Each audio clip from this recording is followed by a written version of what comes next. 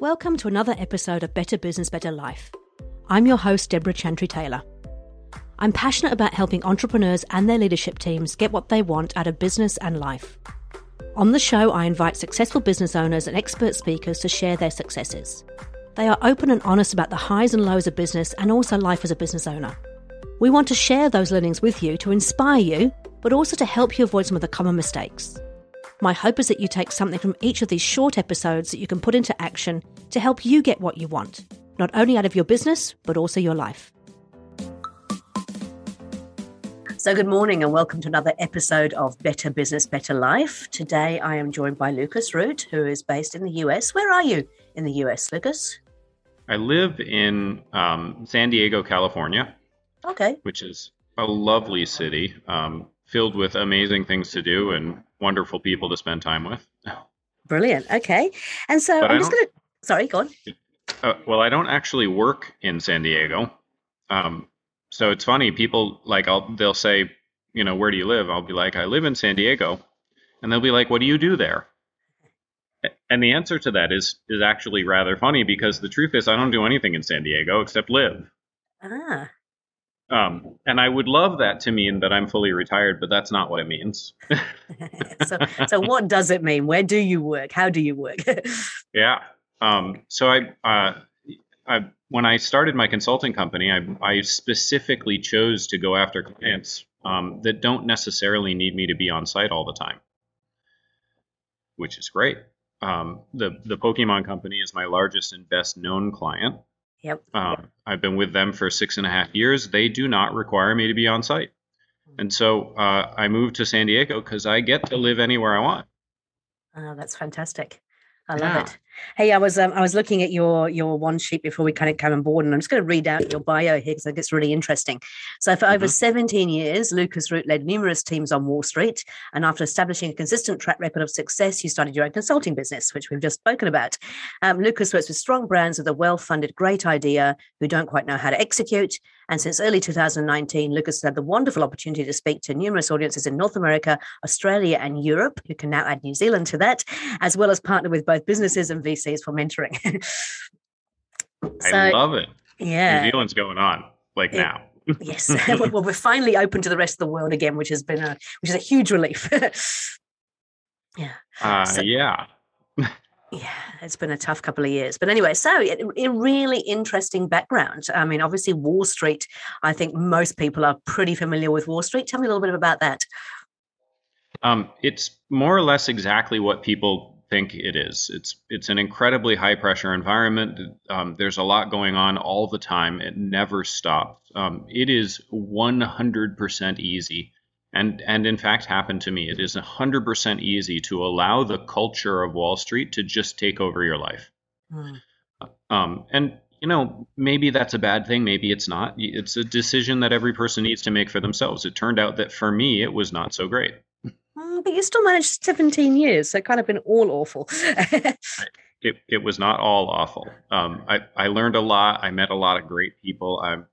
The work that I was doing, I was operations strategy on the back end of mergers and acquisitions. So the work I was doing allowed me to be in the room with people who have decades and decades of experience, very smart, very accomplished people.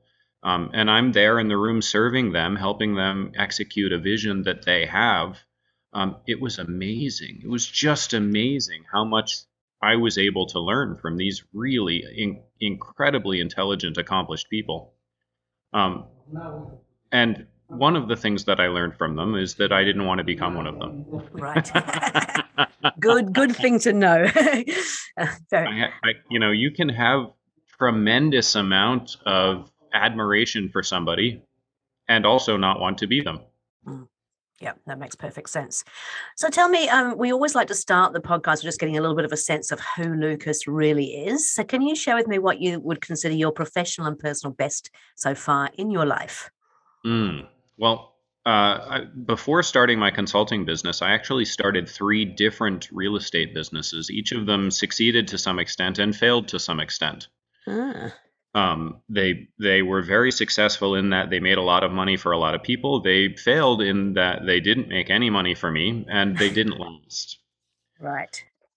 I had three failed businesses before I started my consulting business. So walking into leaving Wall Street, leaving the security behind, and I was making good money, and there's a lot of security in that. I was a sought after worker.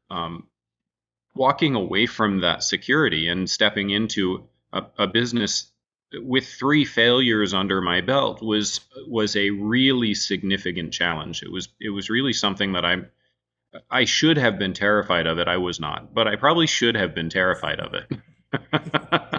And I believe, because I was looking at your profile earlier and looking at the book, you've actually written a book and it talks about failing forward, right? So I'm assuming you've taken those lessons that you've learned into your consulting and working with other businesses. Yes. I have people that say to me often, it's not a failure if you learn something. And while I agree with the sentiment that learning is the goal, I think it's silly to not call it a failure. It still was a failure.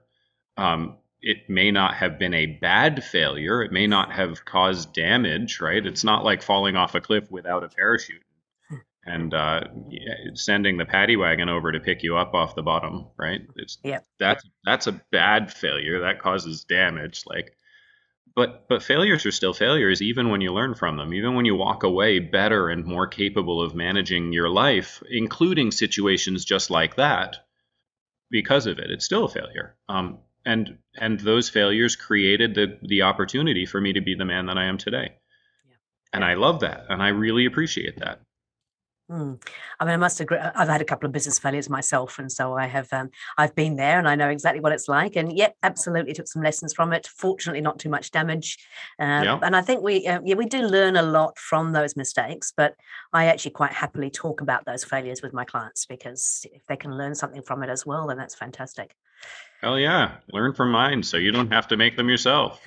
Absolutely. So, what about a personal best? What do you think is your sort of personal best so far in this world? I don't want to be too terribly sappy, but the truth is I've been with my wife for 15 years. We have an amazing relationship. It is a personal best. Yeah, that is fantastic. And I guess she's based in San Diego, is she? Yes, absolutely. Brilliant. Okay. So she does something in San Diego. Unlike me, she does something in San Diego. Excellent. So we're going to talk a little bit about, I know that you know so much about so many things, but the topic we've chosen today is about productivity, right? So I'm really keen to hear from you. You know, what is productivity, first of all, in your opinion? Mm-hmm. So I think most people think of productivity as getting a lot of work done, which is included, but I like to use a broader definition that gives you the capacity to approach productivity from a perspective of building yourself up. Mm-hmm. To me, productivity is getting the most of what you want out of a chunk of time for that thing that you want. Example, if you're going to go to sleep at night, you might as well have a productive sleep. So you're not doing work while you're sleeping. Like you're sleeping, you're resting. Like it's the opposite of work, but you can still be productive in that when you're sleeping, you're getting high quality sleep. Yep. That's productivity to me. Okay. Now that makes a lot of sense. I actually have a little Oura ring that I use for tracking my sleep. So I'm a bit of a sleep nut and making sure I do get good quality sleep at the end of it. So where do people fail in productivity? Three things. Number one, I think people use productivity wrong. They really try to use it only for work. Yep. And you should not. You should try to have productive sleep. You should try to have productive time with your family. Mm-hmm. You should try to have productive meals. You should try to have, productive mornings. So the first thing is they try to use it as a very, very specific and very focused tool. And instead, I think productivity is more like a magnifying glass. It is not a specific focus tool. It is a tool for specific focus. Okay. Tell me a bit more about that. Yeah. Productivity as a tool for specific focus, it allows you to focus in on, when you use it well, it allows you to focus in on what you want out of a chunk of time. Okay. So tell me how would one even start to look at their current productivity, decide, because it's a mindset as well, right? You've got to actually have this It is. mindset that you want to become more productive. Where would you even start? And tell me a little bit about what you have done to improve your kind of personal productivity across your life. Too much. I've gone so far off the deep end, it's ridiculous, but it's also great. And Okay. I've been able to simplify my message down into something most people can consume. Um, the first is productivity, your day, it actually starts the night before. Your day doesn't start in the morning, it starts in the evening. Yep. Most people spend very little time thinking about that. There's a reason for this. Your brain keeps track of things. It keeps track of lists of things that you need to work on. It keeps track of what might be about to happen. Mm. And if you don't prep your brain, your central nervous system, whose job it is to make sure that you're prepared for the worst case scenario at all times, like a bear might come through the wall right now.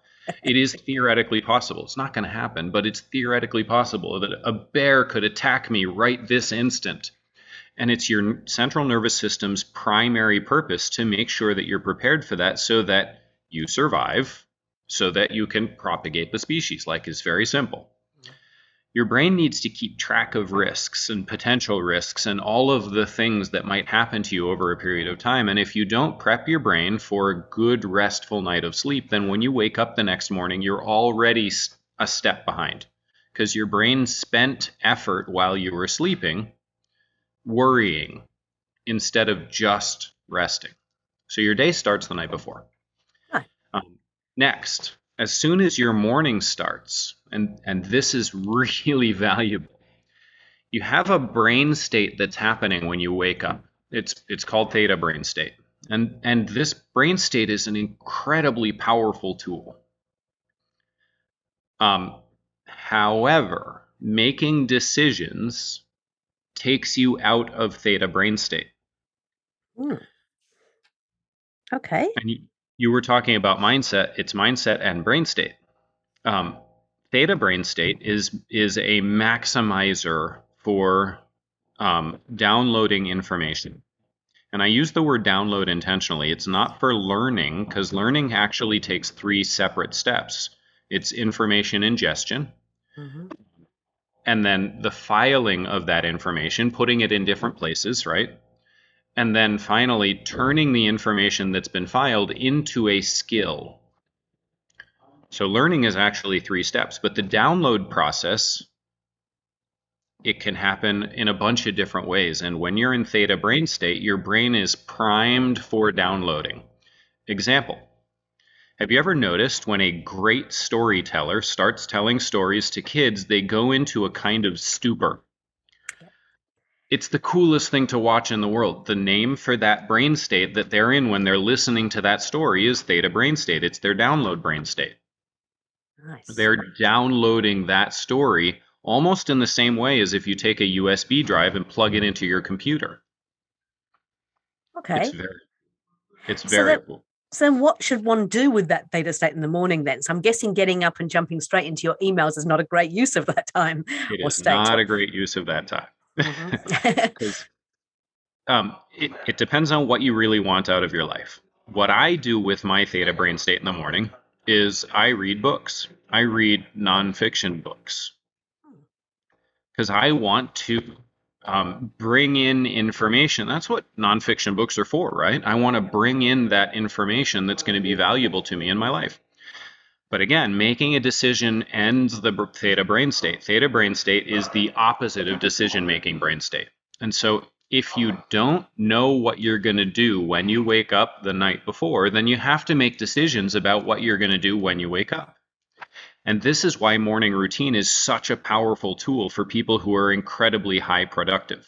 They know when certain brain states happen to them. Theta brain state, for example, alpha beta is like when you're in creative mode, it happens in different times of the day, and everybody has it happen differently, except theta brain state. It's always true. When you wake up, you're in theta. Right. So people who know when certain brain states happen, they maximize the activity for that brain state for that time. So don't make a decision when you wake up. You have to make the decision before you go to bed. You wake up, you have the book sitting right there. You get up, you start reading. No decision, just read. Right. So that's why it starts the night before. So in terms of, going back a wee step, so yes, getting your book ready and going, right, as soon as I wake up, no decisions to be made. There's my book, I'm going to start reading. What else do you do in the evening to make sure that you can be completely switched off and not having to make decisions in the morning? I do the same thing in the evening as I do during all of the other brain state change times throughout the day. Number one, I write down a list of the things that are in my mind that need to get out of my mind.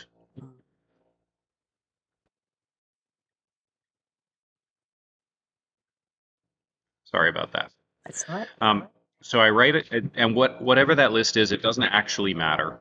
But I write down the list of the things that are in my mind that need to get out of my mind. Because again, your brain is going to worry about the things that are on the list. But as soon as you write it down, it's taken care of. It's solved. Like, you don't have to worry about it anymore. So I write that down. Yep. Number two, I write a schedule. Now, from a very high level perspective, I write a schedule for the entire day, but I also write a very specific schedule for what's going to happen over the next chunk of time. So I'm getting ready for bed. I know I'm going to go to bed for 7 hours and let's say 15 minutes. I write a schedule down that says for the next 7 hours and 15 minutes, I'm going to be sleeping. It sounds silly. It really does. It sounds absolutely absurd, but it's so easy to do. And the difference that it makes in your sleep quality is actually noticeable. Because the brain is prepared and knows that for the next 7 hours and 15 minutes, you're going to be sleeping. I love it. That's exactly I had never right. even considered that. Okay, because I actually do write my schedule out each night before I go to bed, so I don't have to worry about things, but I had never considered the sleeping time as being part of that schedule. Yep. Cool. Okay. Yeah, That's very cool. I'm excited. Okay. And so it makes perfect sense, right? It does make perfect sense now that you said it, but I hadn't even considered it. So you're getting everything out, you're writing your list, you're preparing yourself for that 7 hours, 15 minutes, or for me, it's going to be 8 hours of sleep. And then you've got your day planned out in terms of what you're going to do the next day. You've got your book by the side of the bed. So you wake up in the morning, you've had your 7 hours, 15 minutes sleep, and you read your book. Then what? Yeah. So it depends on the day. Right. After I'm done reading my book, my schedule is different day over day. On my workout days, I put on my workout clothes and I head straight out the door. No coffee, just workout clothes, head straight out the door. I'm a habit kind of guy. Right. So I get up at 5 a.m. every single day. I do my reading, and on my workout days, I do my workout at 5:30. And there's just no break in that. Like, it has to be that way because I just like to have my habits. That's also the reason I get up at 5 a.m. because I like to have my habits. Yeah. So on my workout days, I head out. On my non-workout days, I start brewing my coffee. I go about my morning, take a shower, shave, get my hair done, whatever, like get dressed.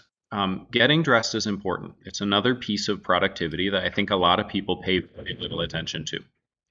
Okay. I think of clothing as a productivity uniform. So think about it. When you used to play on a high school sports team, you put on your productivity uniform, and it wasn't necessarily your game clothes, but there's nothing special about the polyester shorts that we used to wear when we were playing. Am I wrong? Like, it could just as easily have been cotton shorts. We were just wearing polyester. Who the hell knows why? But it was different from what we were wearing before we got out on the field. And our body recognized that change. So it's a productivity uniform. It's an environmental stimulus to help your body move into the next state, the next phase that it's going to be in, and it recognizes that change. So the same is true when we approach every piece of productivity throughout the day. When I want to be work productive, I wear my work productivity uniform. And for me, it's always a collared shirt because there's something about this that's just reminding to me that that's what I'm focused on right now. When I'm done working, one of the things that I do is I take off my work clothes. Even if they're not dirty, even if I'm not stinky, it's not about that. It's about moving into the productivity of the next phase of my day, spending time with my family or going out for a run or going for a walk in the park. Like I can go for a walk in the park in a collared shirt. I can spend time with my family in a collared shirt. I change it because I want to be peak productive for the thing that I'm doing at any given time. It's Same interesting because thing. I think I did, and the whole COVID thing and working from home, I used to get up every morning and still put on my usual dress and my makeup and my hair and to be prepared. The one thing I Mhm. haven't considered is actually taking it off at the end of the day. Mhm. Yeah. So, but it does. It Cool. so prepares your brain for different parts of your work and your life and going, right, I'm now in this phase. Mhm. And Love the it. same thing when we go to bed. Most people wear pajamas. Mm. Is there, I love this undershirt. It's a fantastic undershirt. Is there anything special about pajamas that's different than this undershirt? Not really. No. Yeah. But we move into our pajamas because that's a productivity uniform. And the irony is most people use that productivity uniform and it works well for them, and they've never connected it to the fact that it helps them be more productive at the thing they're doing at that time, which is getting good quality sleep. Mm. Yeah. Really cool. So, great. So we've got the different sort of ways of preparing the mind for what you're about to do. Tell me a bit more about the Mhm. alpha and beta states, because I mean, the theta state is obviously that first thing in the morning, very important for downloading information. But you said alpha and beta was more about the creativity. So, and that occurs at Um, different times. Is that right? yeah. So people really should spend some time studying brain states. Mm, The most productive people in the world all have spent some time. They're not necessarily experts, but they're functionally, let's say they're functional experts. They're experts in understanding the way that their brain works in different times during the day. And this is something I think it is worth buying 2 or 3 nonfiction books about brain states and having that be your theta learning for a couple of weeks. yep. Um, Study the brain states. Is there a Beta particular, sorry, brain just to state. interrupt, is there a particular book that you would recommend that you found really helpful? Yeah, I can send that over to you. Perfect. Great. Thank you. Yeah, great question. Thank you. Sorry. So, yeah. um, So, alpha brain state is the decision making brain state. okay. Beta brain state is the stressed brain state. Now, the combination of those two, which could be like you're in executive functioning and you're drinking coffee. For those of you who don't know, coffee is a stressor. Mm-hmm. That's not a bad thing. Stress is not a bad thing. Like we go work out, working out is a stressor. Like stress is not actually a bad thing. It's a tool. Yeah. We use coffee fairly well in most of our societies. It's a tool. Um, you use the combination of decision making brain state and stress brain state to be really focused at getting work done. Okay. Now, it depends on what kind of work you want to do. I don't recommend trying to be in a combination decision stress brain state when you're trying to spend time with your family. That's probably not the best way to do things. Like, I'm just saying, just saying. This Um, is a learning from experience, right? yeah, I have learned that from experience. You want to move into a relaxed brain state. You don't want to be in the stress brain state. Like it's not useful right then. You're training your brain in the wrong ways. Like don't do that. But the combination of those two brain states puts you into get things done mode. Now, there's a cost for being in that get things done mode. And this is why a lot of people associate productivity, and it's why I use a broader definition. A lot of people associate productivity with time management techniques. And there's a good association there, but they're not necessarily the same thing. Time management techniques are a tool to increase your capacity to be productive. They are not the same. Okay. Time management techniques that I know of that people like to use. Pomodoro technique, it's a great one. Let me tell you why. Yes. First, as I said, being in that productive brain state, the alpha beta combination, what it does to you is it actually has a cost. It uses internal brain resources, actual chemicals in your brain that need to be reset over time. The average person needs to stop being focused, and these numbers are studied and fairly well established, at 32 minutes plus or minus 7. One standard deviation is 7 minutes. 2 standard deviations is another 7 minutes. There's a magic number that I'm about to drop that correlates with 32 minutes minus 2 standard deviations of 7. It's 18 minutes, which is the maximum length of time for a TED Talk. It is a magic number. There's a reason they chose that 18-minute number. It's because the vast majority of people can stay focused for 18 minutes. Makes sense. Okay. And now I have another revelation. TED Talks are designed that way. They really are. They're designed by smart people who know how the brain works. Fantastic. Okay. So 32 minutes plus or minus 7. Now, I think most people should be comfortable designing their day around 1 standard deviation away from 32 minutes rather than 2. That magic number is 25 minutes. Now, if you've studied the Pomodoro technique, you'll notice that the Pomodoro technique uses 25-minute time chunks. There's a reason for that. Yeah.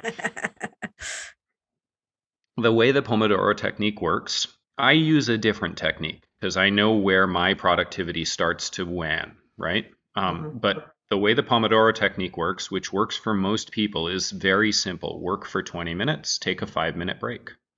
Work for another 20 minutes, take a 5-minute break. Do that 4 times in a row, and then take a 20-minute break. And that all adds up to 2 hours. Okay. So what you can do is you can chunk your day out in 2-hour chunks. So for this 2 hours, I'm going to do a whole crap ton of emails. For this 2 hours, I'm going to do a bunch of really awesome creative work. And then you use the Pomodoro technique inside that 2-hour chunk so that you never lose your capacity to be deeply focused during your work chunks, those 20-minute periods. I think this has some merit for people like me who might be a little bit on the ADHD scale as well. So I'm not very good at keeping focus for a long period of time. And it sort of makes sense to think about how you can be focused and in the right mind state without losing that. Yeah. Okay. Now I'm going to rewind and talk about what I talked about before going to bed. I do the exact same thing at the beginning of each work chunk. The exact same thing is always the same. I write down a list of the things that are in my mind. Yep. And then I write down a plan for what's going to happen in the upcoming work chunk.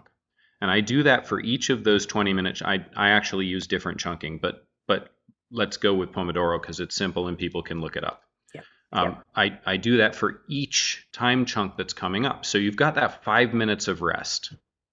And people are like, well, what do I do with that 5 minutes of rest? Well, this is one of those things you do with that 5 minutes of rest. Here are the other things that I do with that 5 minutes of rest. Number 1, as soon as you're done with the 20 minutes of work, stand up, put on some music, and dance for 1 to 2. Not kidding. I don't care if you're a good dancer or not. Stand up, put on some music, and dance for 1 to 2 minutes. Yep. The worse a dancer you are, actually, the better this works. Great. It's going to be fantastic for me then. It's amazing. Dancing will stop your brain from being in focus mode instantly, and it's 100% effective. There's nobody in the world that this doesn't work for, except maybe professional dancers. Sure. But if you just can't get yourself to dance, shadow boxing with the sound effects works just as well. Do. That's right. That's right. Okay, great. Shadow boxing, you got to bounce around, you got to jab, you got to punch, you got to do some uppercuts. Shadow boxing works just as well as dancing. But dancing is my go-to. I think most people are willing to dance. So dance for 1 to 2 minutes. Go to the bathroom, even if you don't need to. Yep. Walk in, close the door behind you. Take a moment to allow your body to know that you're in there. There's a reason. Remember, your brain prepares for what might happen next. Mm-hmm. And if you don't go to the bathroom often enough and you find yourself like sprinting to the bathroom occasionally, trust me when I say this, it will happen eventually. You can't keep it off. Like there's no stopping your body from going to the bathroom. Like you can slow it down, but eventually it's happening. Yeah. If you do that, if you try to hold it back, your brain will get into this mode where it thinks that it needs to prioritize your body's needs over the needs of the moment. And it's not wrong, because you've been teaching it that you're going to ignore your bathroom urges until the last friggin' second. Yep. So this is a retraining technique. You've got this 5-minute break. You dance for 1 to 2 minutes, go to the bathroom. Yep. Even if you don't have to. And now your brain gets used to the idea that it doesn't need to worry about it. You're going to go there. Get a drink of water. Even if you don't need to, fill up the cup, take at least a sip, and then be like, you know what? A sip was enough. I really don't need to drink this whole glass right now. But it's the same thing. It's helping your brain, your central nervous system, know that it's not going to get dehydrated over the next half an hour because you just had water in your hands.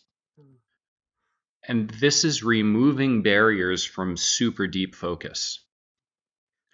Awesome. I'm loving it. I'm going to be dancing in my next break for sure. And I must admit, I'm terrible with the bathroom. I can often kind of work for hours and hours and I sort of think, I really probably should go to the bathroom. Yeah. Okay. Wow. We could talk about this all day long. This is fascinating. I haven't done much. I mean, I've got a little bit of knowledge about the brain, but certainly not to this level of detail. Sadly, we're running out of time. I've gone way too far off the deep end with this stuff. So if somebody, because of obviously starting this stuff, you don't want to kind of overwhelm yourself and try to do too much all at once. Mm-hmm. What would be the 3 key things that you would say for somebody who perhaps feels like they haven't been particularly productive in any area of their life? What would be the 3 key things you should say they should start with? I love it. Number 1, break down your day into time chunks that you can keep track of easily. Yep. Maybe it's an hour. An hour is a good place to start. Most people can keep track of their hours throughout the day. Yep. Okay. Yep. Number 2, come up with a plan, a very, very simple plan for what you're going to accomplish in that hour for every single hour throughout the day. And take a moment to either write it down or say it out loud at the beginning of that hour, every day. That's it. Yep. Very, very simple.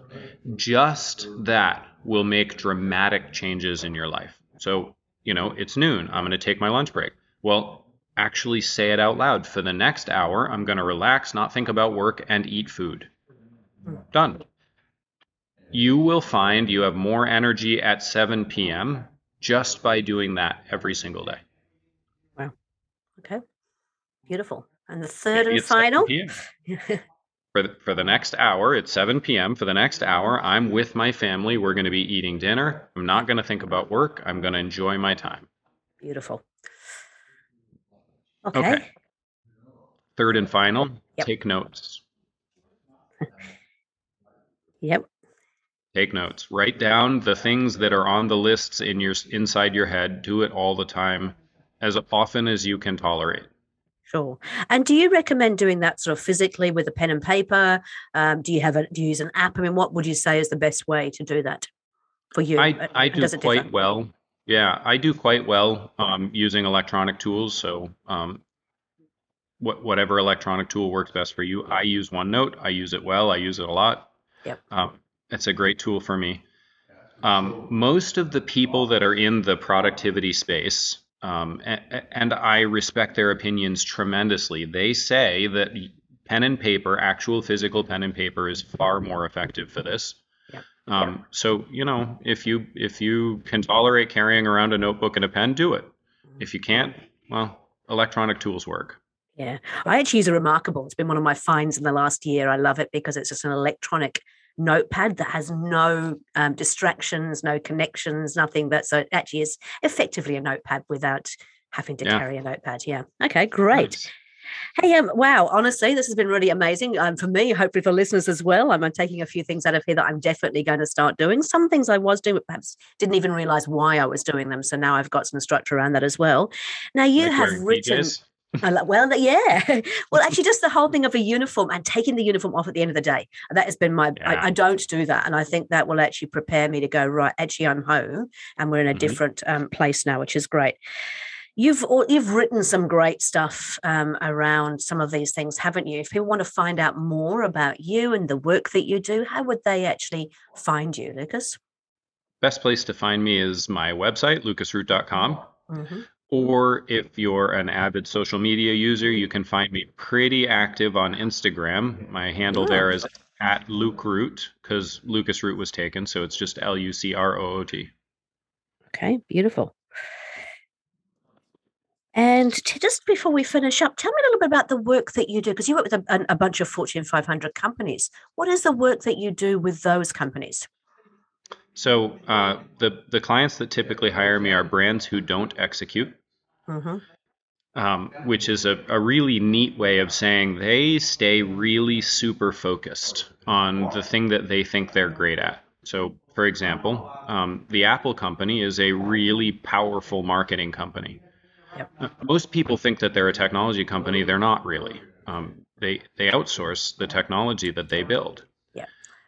And they're great at putting together their requirements and selling that idea, that packaged idea. They sell it to the world as this is the thing that we're going to give to you.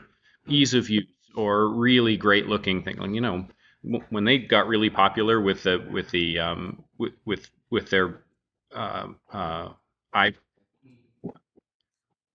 iPod. Yes. God, it's been a long time. Nobody uses them. No. When the iPods like blew up, you remember the white ear? Yep. Yeah. And it was like that was the thing. The funny thing is, if you go back and look at those commercials, you're like, how does that have anything to do with technology? Well, it doesn't. They're not really a technology company. They're really a marketing company that takes technology that some other people are really, really good at making and brings it to you. And they're great at it. I have so much respect for that. The Pokemon company, my client, is similar to the Apple company in that they're super, super focused on building a story. It's not a customer story. It's not a brand of marketing. They're building characters and a character story. You could think of them very, very much in the same vein as Disney, right? Disney's focus is building a story and selling that story.